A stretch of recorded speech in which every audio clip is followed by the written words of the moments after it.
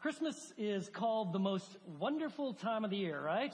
And we try to portray that in media, and it's in the songs, and it's on the radio, and we really like to be joyful, and it's awesome. And yet, oftentimes, it is this season that people feel pretty hopeless.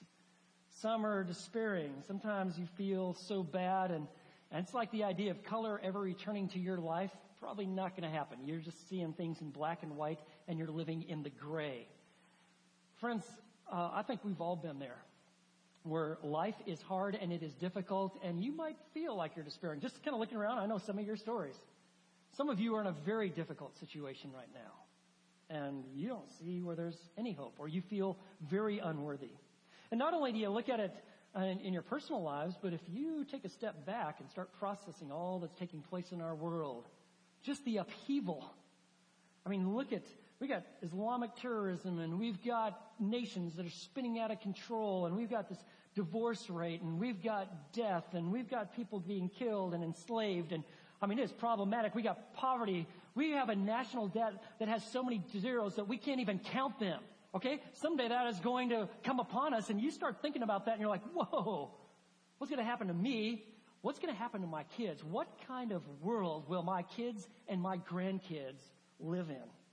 And you begin to think like, whoa, there is absolutely no hope.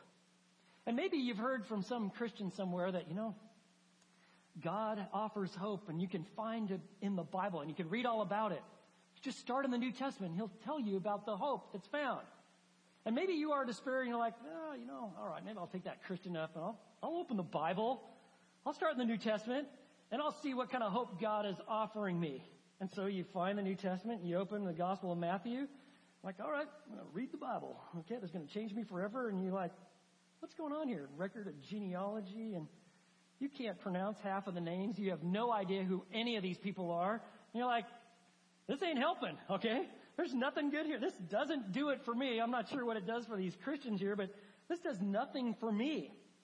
And you might think that when you come to the genealogy of Jesus. It starts here in Matthew chapter 1, but let me tell you, if you look at it a little closer, you might have a far different experience.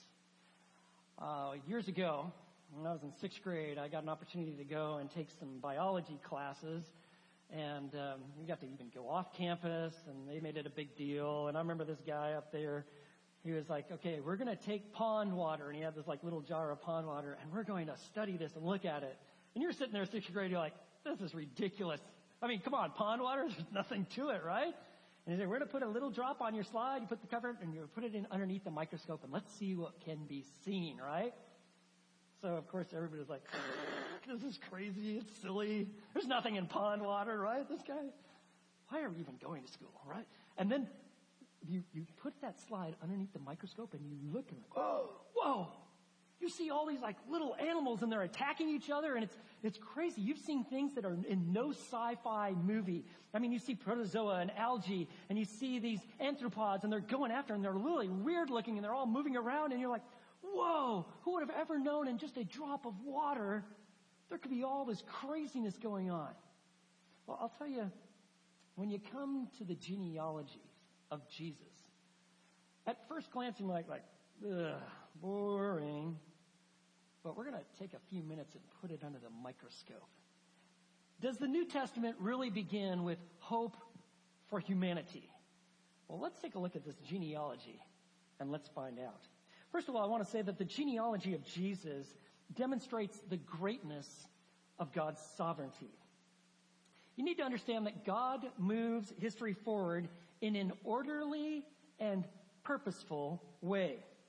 And genealogies, though you may not find them very important, were incredibly important in biblical times. In fact, a man's status was all traced back to his genealogy. Like, for instance, if you had been exiled into Babylon and when you returned, you couldn't serve as a priest unless you could prove it through your genealogy. To kind of give you perspective, a genealogy was important to a Jewish person as your passport is to you when you're traveling in another country. Hopefully you've not had this experience, but if you lose your passport and you're someplace that they think you shouldn't be, life gets difficult. Or if you lose your Social Security card and you just can't find it anywhere, well, all of a sudden, you're in a precarious situation. To be caught without a genealogy would be a similar experience. You lost your status. I mean, everything is so important to genealogy. I mean, your ability to inherit land, to receive benefits, and your heritage is all traced back to your genealogy. And you really think that the last place you'd ever find hope would be in a genealogy.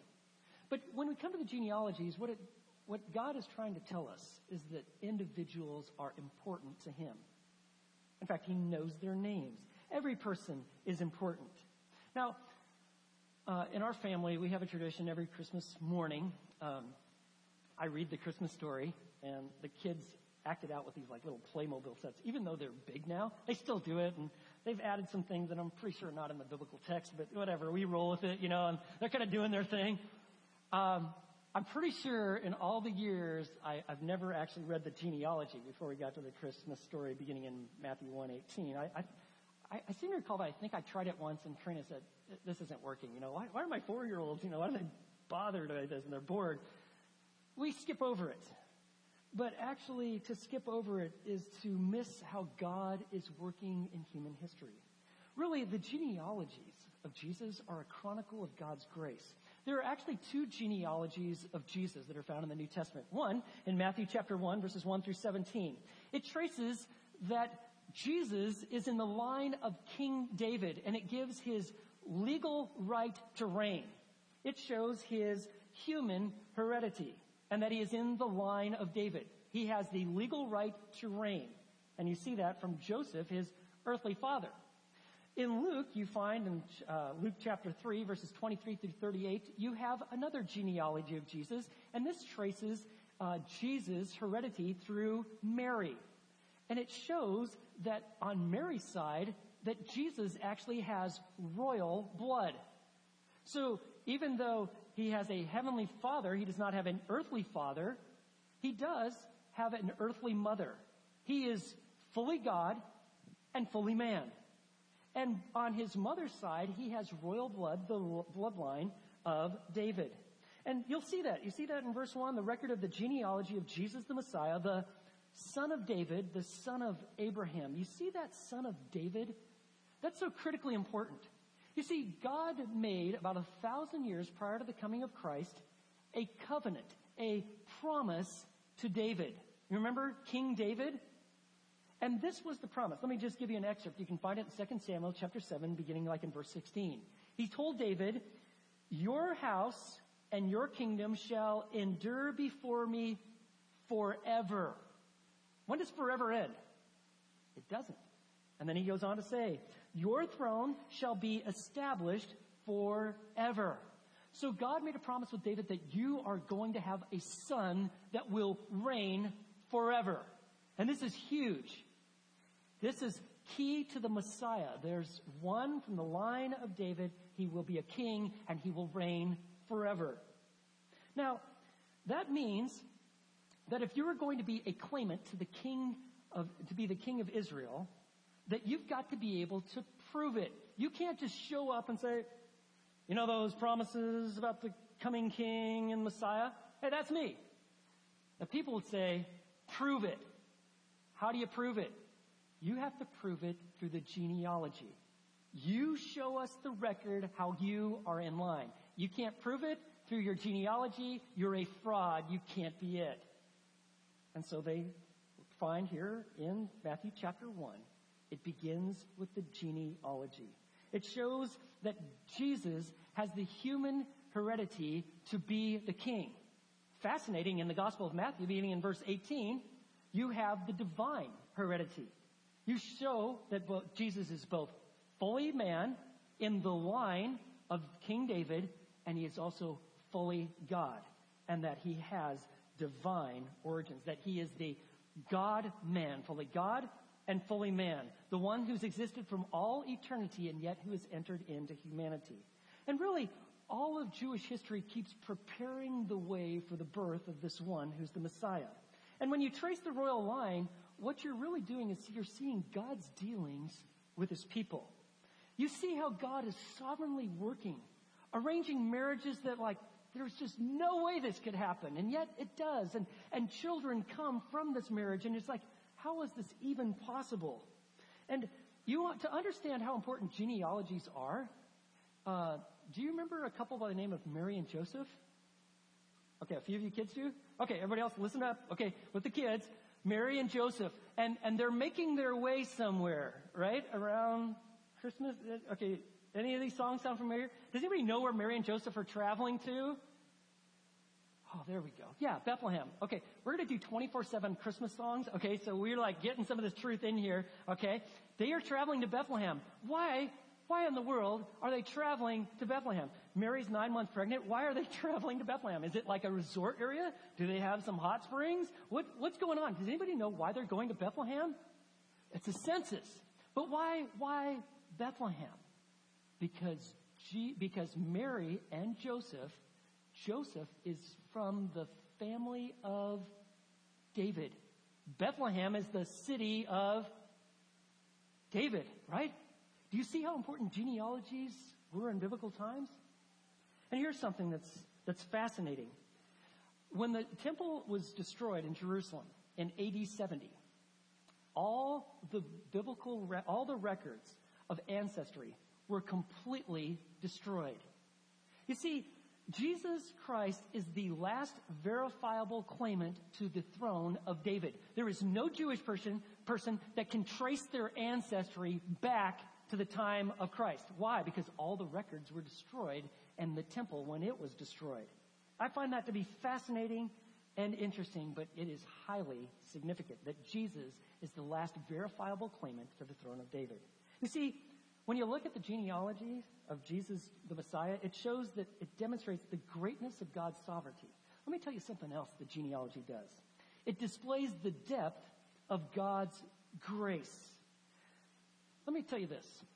God uses flawed humans to carry out his history and to move history forward. He always uses flawed humans.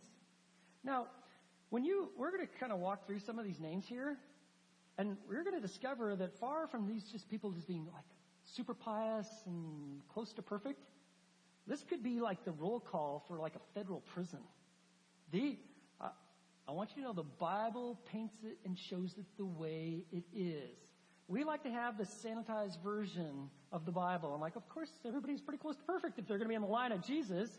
Well, let's throw it under the microscope and see what we're going to see. You see, seeing the hand of God moving in history gives us the hope of God for today.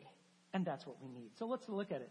Verse 1, the record of the genealogy of Jesus, the Messiah. That word, and your Bible might say Jesus the Christ, Christos. Greek word for Messiah, and that word Messiah means anointed one. Jesus Christ means the anointed one. Jesus the Messiah, he's the anointed one. That means that when they anointed people for two things, it indicated God's choice, but it also represented God's empowerment.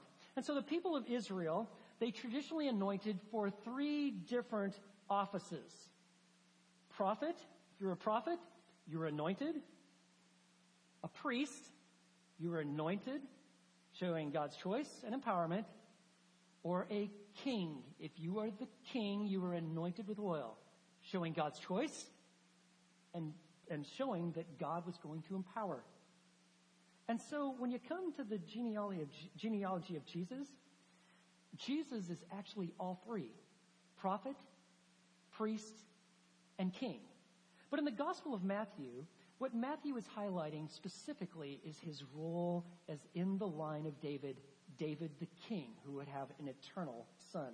And so we find that Jesus the Messiah, the son of David and the son of Abraham. And so beginning in verse 2, he starts tracing it all the way back to Abraham. Abraham was the father of Isaac. When you see the son of, or what it's actually saying is that this is a direct ancestor. When you go through all of these names, they're in groups of 14, there are omissions. Some minor characters are omitted. But how they saw ancestry is that you could, even if it was your great-great-grandfather, they would refer to you as the son of. Okay, so some of the less like minor characters may be skipped over, but you had this direct line. And so you're seeing this, and the very first person he begins with is Abraham. Did anybody know why Abraham is so significant? He is the father of faith, right? And so what God did, Abraham lived in a very pagan world, Ur of the Chaldeans, and he's a very pagan person, and God says, I am going to do my work for you. And he literally calls Abraham to leave all this wickedness and calls him to himself. And he goes on a very long journey, and he ends up in Israel, okay? This land that would be one day referred to as the Promised Land, where all these significant events are going to take place. And he is called the father of faith, and God makes a very significant promise to Abraham. Does anybody happen to know what it's called? It's called the Abrahamic Covenant. And you probably want to put a little mark in your Bible at Genesis 12, chapter 12, verses 1 through 3. It is so significant because God makes this promise. And in this promise, he says this in verse 3, and in you, Abraham, all the families of the earth will be blessed. In you, all the families of the earth will be blessed. Huge problem. Abraham and Sarah don't have any kids. Well, that doesn't stop God. He says, I'm going to bless you through you. All the families, every family will be blessed through you. It's the Abrahamic covenant. Just to reinforce it, Genesis 17, verse 7, I will establish my covenant between me and you and your descendants after you. Listen to this. Throughout their generations for an everlasting covenant to be God to you and to your descendants after you. And so it begins with Abraham, the father of faith. But although we have this version of Father Abraham, and he must have been just a really awesome guy and really perfect, actually Abraham had his moments. He had several what we could call 4 Pinocchios moments, right? I mean, he told some lies that are like, you gotta be kidding. And of course, they're right there in the Bible. I mean, and he passed on kind of a legacy of lying. You see that kind of carried out through his family line there. But man, he told some whoppers. And so what? He's still in the genealogy of Jesus. In fact, he's the one it begins with here in Matthew. Abraham was the father of Isaac. Isaac comes off pretty good in the book of Genesis. There's not a lot of bad things to say about this guy, but he had some sons here. Isaac, had Jacob, the father of Jacob, and Jacob was the father of Judah and his brothers, okay? Now, Jacob, do you know what his name means? His name means cheater or supplanter, okay? I don't know why you'd name your kid that, but they did, and they named him. And he kind of lived up to the reputation, man. He was slicker than like a Las Vegas card shark at different times. He's wheeling and dealing and making deals with his brother, and this is all part of the family line of Jesus. And then, but you see this? And Jacob was the father of Judah and his brothers. Just the mention of Judah and his brothers brings to mind what Judah and his brothers did. You remember what they did? They sold their brother Joseph into slavery. Remember that? And eventually Joseph entered into prison. It went from bad to worse. But eventually, through God's sovereign work, he ends up being the number 2 man in the Egyptian empire. But they're listed here, this Judah. And so we're moving on, and these genealogies are working just the way we'd expect them. And you come to verse 3, and Judah was the father of Perez and Zerah by Tamar. Whoa! Okay. I noticed that you guys didn't even flinch. But did you see that? Like, if you ever read genealogies, the Israelites never put females in a genealogy. It was really just about the male line. But here, we're only in verse 3, and we've got this woman, Tamar. In fact, as you go through the genealogies, you're going to find that there are 4 women. They're outcast women. But they stand out as like trophies of God's grace. They kind of illustrate just the depth of depravity, not just these women, but these men. And let's take a look. You're going to find that there's some knots in the family tree of Jesus. And Hebrews would typically exclude women in the genealogies, but we're going to find them. And the first one we encounter is Tamar. Well, if you're just kind of reading there, Judah was, you had a wife, huh? Tamar, and they had some kids, Perez and Zerah. Well, actually not. That's not, they had some kids, but Tamar was not Judah's wife. Probably fair to say, the most difficult chapter, one of the most difficult chapters in the Bible is Genesis 38, where all of this comes into play. Let me just give you a little of the background here. It'll become clear why we said if you want your kids to go to kids' church, this would be a good Sunday for it. because we're going to talk about Genesis 38. It's really a story of incest, prostitution, and deception. You see, Judah had, he and his wife had some boys, and this first boy, they named Er. Can we just make it an agreement? Never call your kid Er, okay? I'm going to always try to talk you out of it. And Er seriously erred.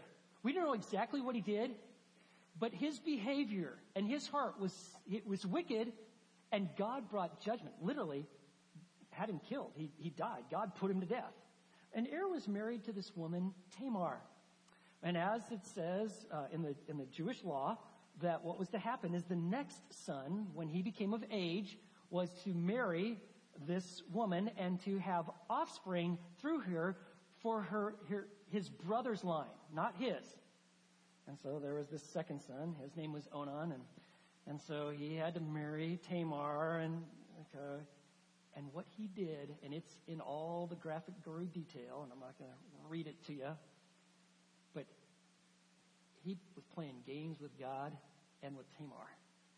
And it was wicked in God's sight. And he would not father a child for his brother through Tamar. And God put him to death. By the way, if you think that like God doesn't know the attitudes of your heart and your behavior, and that he doesn't really care, you are mistaken. He is a God of love, but he does bring judgment. In this case, he actually put Onan to death for his wickedness. And he spells it out. You can read it in Genesis 38 if you want to. And so Judah's kind of processing here, man. Whoa, this Tamar girl, she is not good for my boys, all right? But Judah has another son, Shelah is by his name, and Tamar's waiting.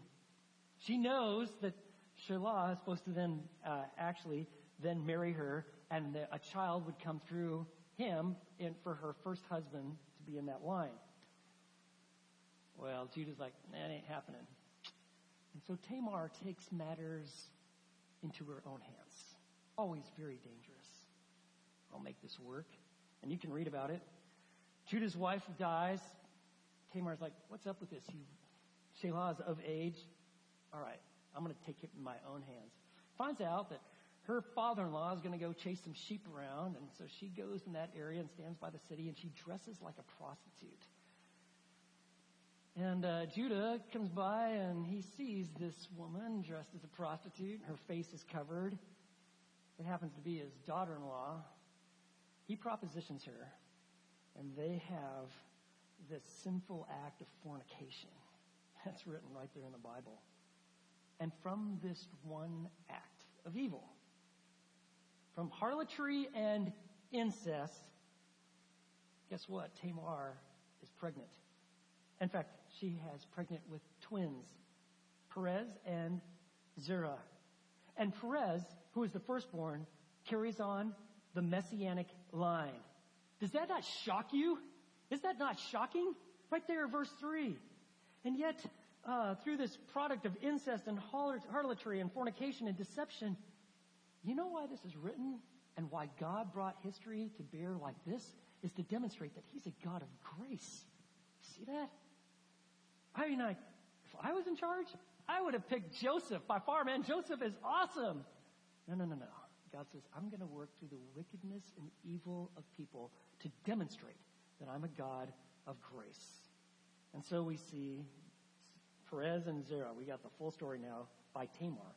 And Perez was the father of Hezron, verse 3. And Hezron the father of Ram. And Ram the father of Amminadab. And Amminadab the father of Nahshon. And Nahshon the father of Salmon. And we're just kind of rolling along here. Things are going pretty well. And Salmon the father of Boaz by Rahab. Whoa! Wait a second. Verse 5. Here's the next woman that Matthew mentions, Rahab. If you ever read your Bibles, probably ran across her. How is Rahab described? 4 different times. Rahab some of you have actually read. But notice how quietly it says that. Rahab the harlot. Okay. It's Rahab the harlot. What in the world is she doing in the line of Jesus? This is really bad. This looks bad, doesn't it? Rahab, what is she doing in there? Boaz by Rahab. You remember the situation. Well, first of all, Rahab is a Canaanite. When God is bringing his people to the promised land, before they cross the Jordan, they've got to go through Jericho. It is a citadel. It is the fortress. And if you're going to enter into the promised land, where all the Canaanites are running around wild, you have got to go through Jericho. And so what they do, Israel sends a couple of their spies, and they go to Jericho, and they're all spying it out. And lo and behold, they run into this woman, Rahab the harlot. Now, we don't know if she's still practicing her trade or what, but they run into her. And she offers to give them shelter and protection. But she says, we know who you are, and we know the God whom you serve, and that he is the one true God. And she begs for protection. And she asks, will you preserve me and my family? And so they make this agreement that she's going to put this red cord, and it's going to be kind of right there by her window. And so that when Israel comes, and she believes and knows that they will win and overthrow Jericho, that whoever's in my house will be protected by you. I protect you, you protect me and my family. And exactly how she said it, so it played out. And she is protected. And not only that, but she obviously becomes a true believer in the one true God. And she actually becomes part of the Messianic line. Do you see that in verse 5? Solomon was the father of Boaz by Rahab. Do you see that? She becomes the great-great-grandmother of David. Rahab, the harlot. Do you know, like in Hebrews 11, where they have the Hall of Faith, like all these men and women that are like just demonstrate a radical, awesome faith? Do you know who's in there? Rahab, and then she's actually referred to as Rahab the harlot. And she's in the Hall of Faith. And she obviously is a godly woman. I'll tell you what, I don't know what you've done in your life, but do you see the power of God's grace?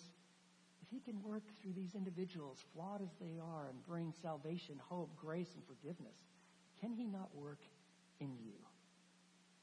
Well, then we keep reading here. We're in verse 5. We're like, well, maybe we're done with the women here. This is just so atypical. And Boaz was the father of Obed by, oh my, another. What's going on? I thought this was a genealogy, a Hebrew genealogy. Obed by Ruth.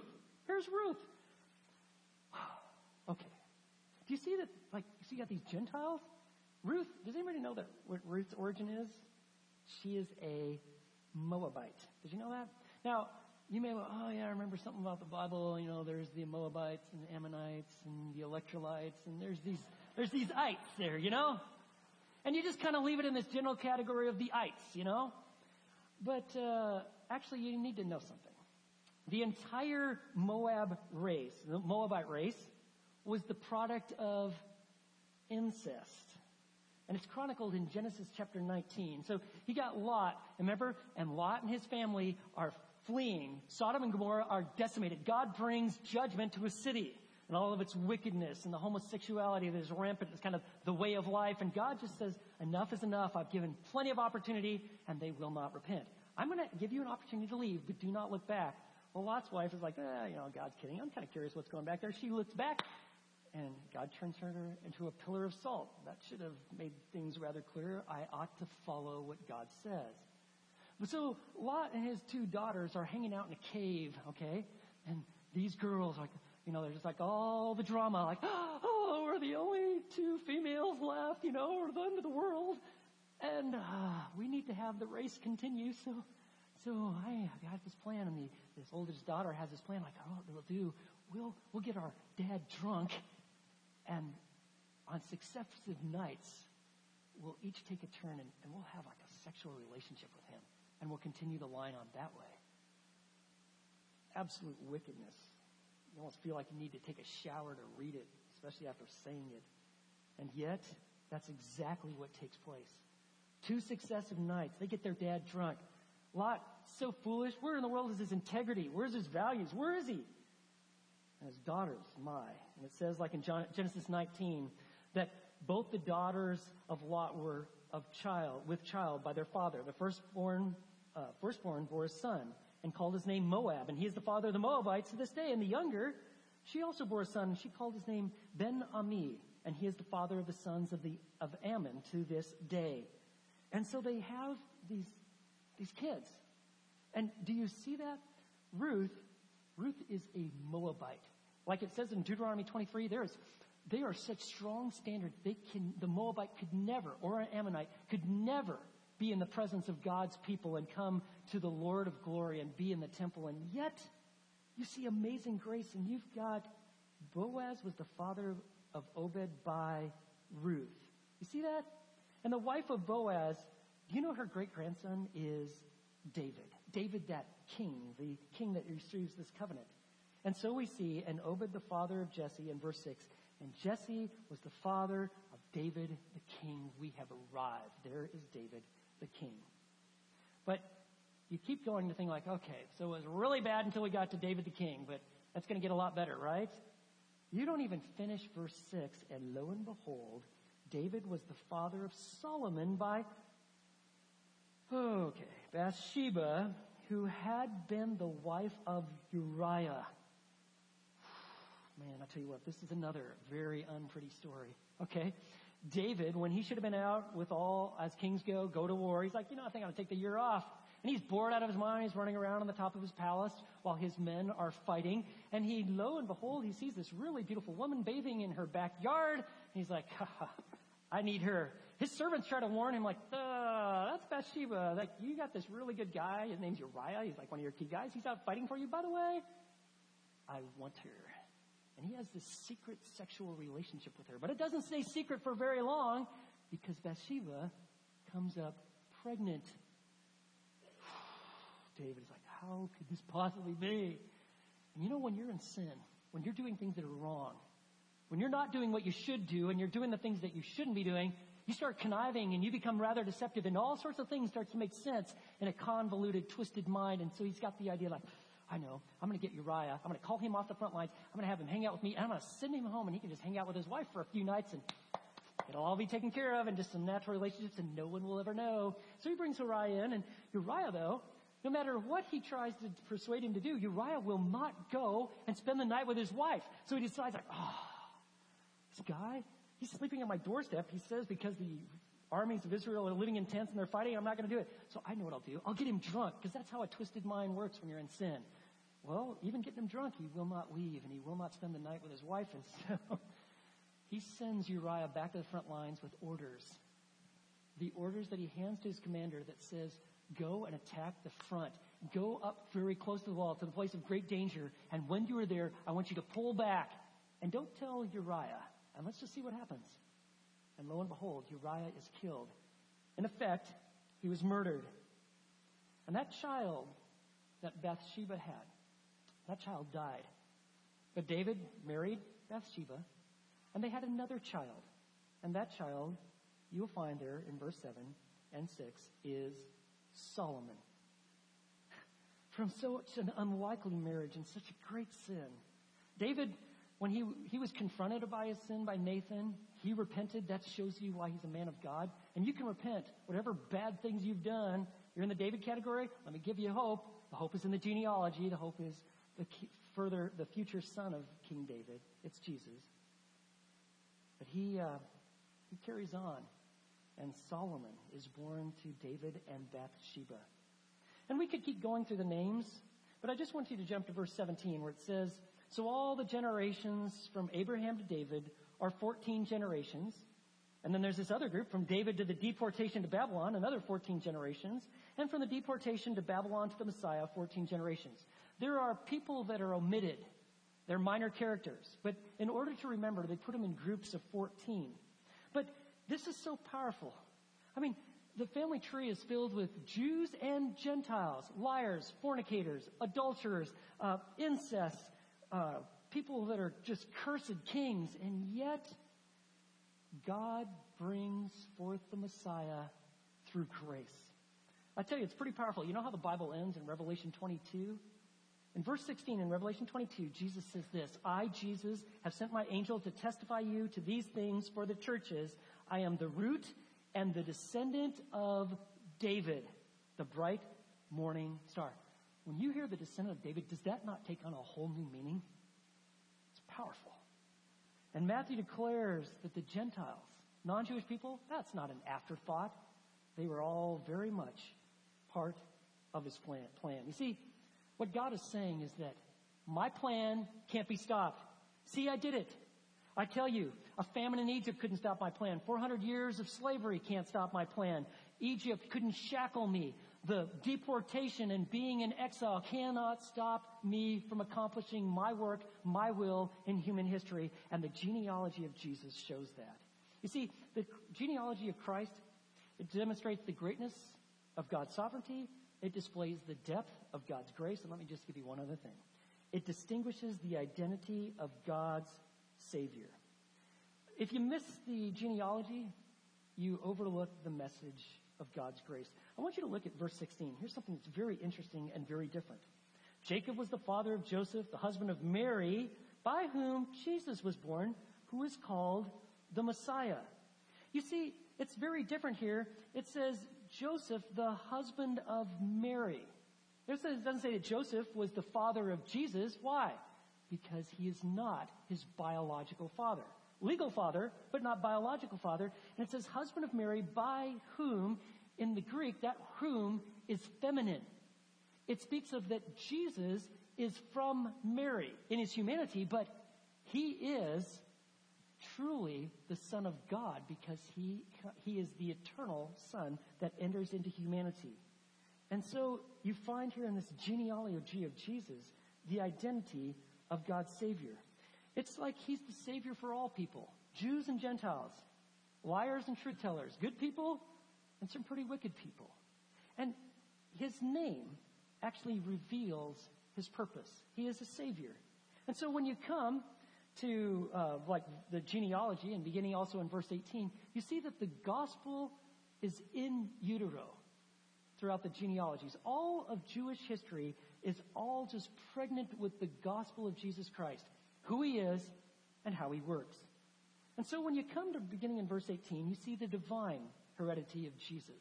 And next week we're going to look closely at it. But let me just read it to you. Now the birth of Jesus Christ was as follows.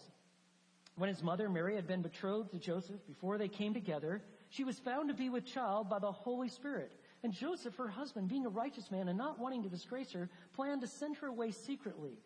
But when he had considered this, behold, an angel of the Lord appeared to him in a dream, saying, Joseph, son of David, see that?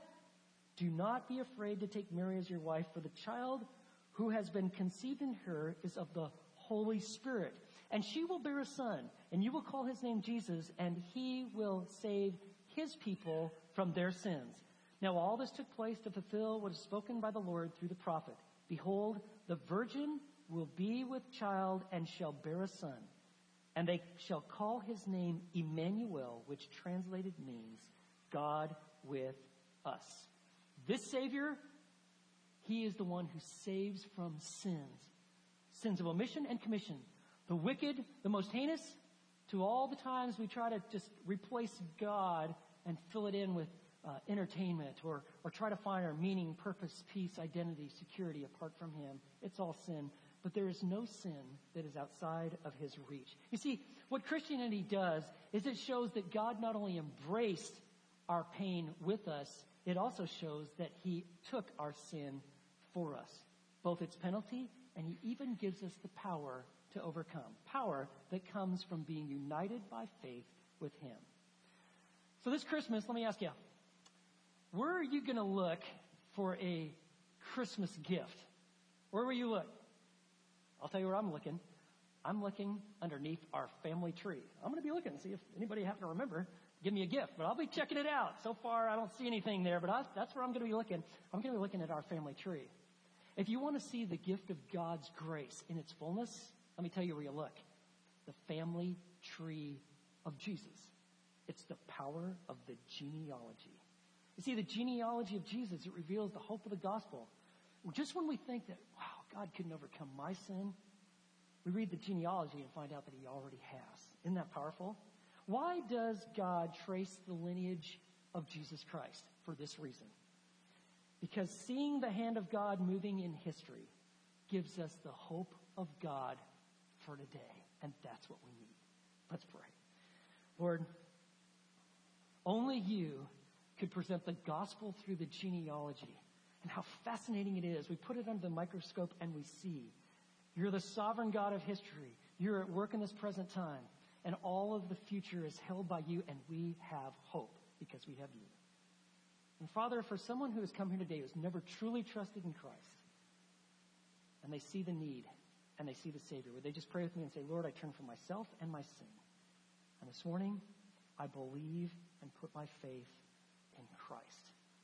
I thank you for forgiveness of sins, and I need you to be the Lord of my life. And Lord, for all of us, help us to grow in our understanding of the grace in which we are found by you, the power of the gospel, the way that you work in human history, and how you're at work even now. So we praise you and worship you this Christmas season in Jesus' name. Amen. Now, how good it is that we actually have the ability to celebrate communion. And as the men come forward and prepare to pass out the elements, I'm going to ask that you simply prepare your hearts. Would you confess whatever sin that the Spirit of God brings to your mind? Would you rejoice in prayer about the greatness of your salvation, the goodness of Christ, how hope is found in trusting him? And in just a few minutes, as we think of the death of Jesus, we'll share in communion together.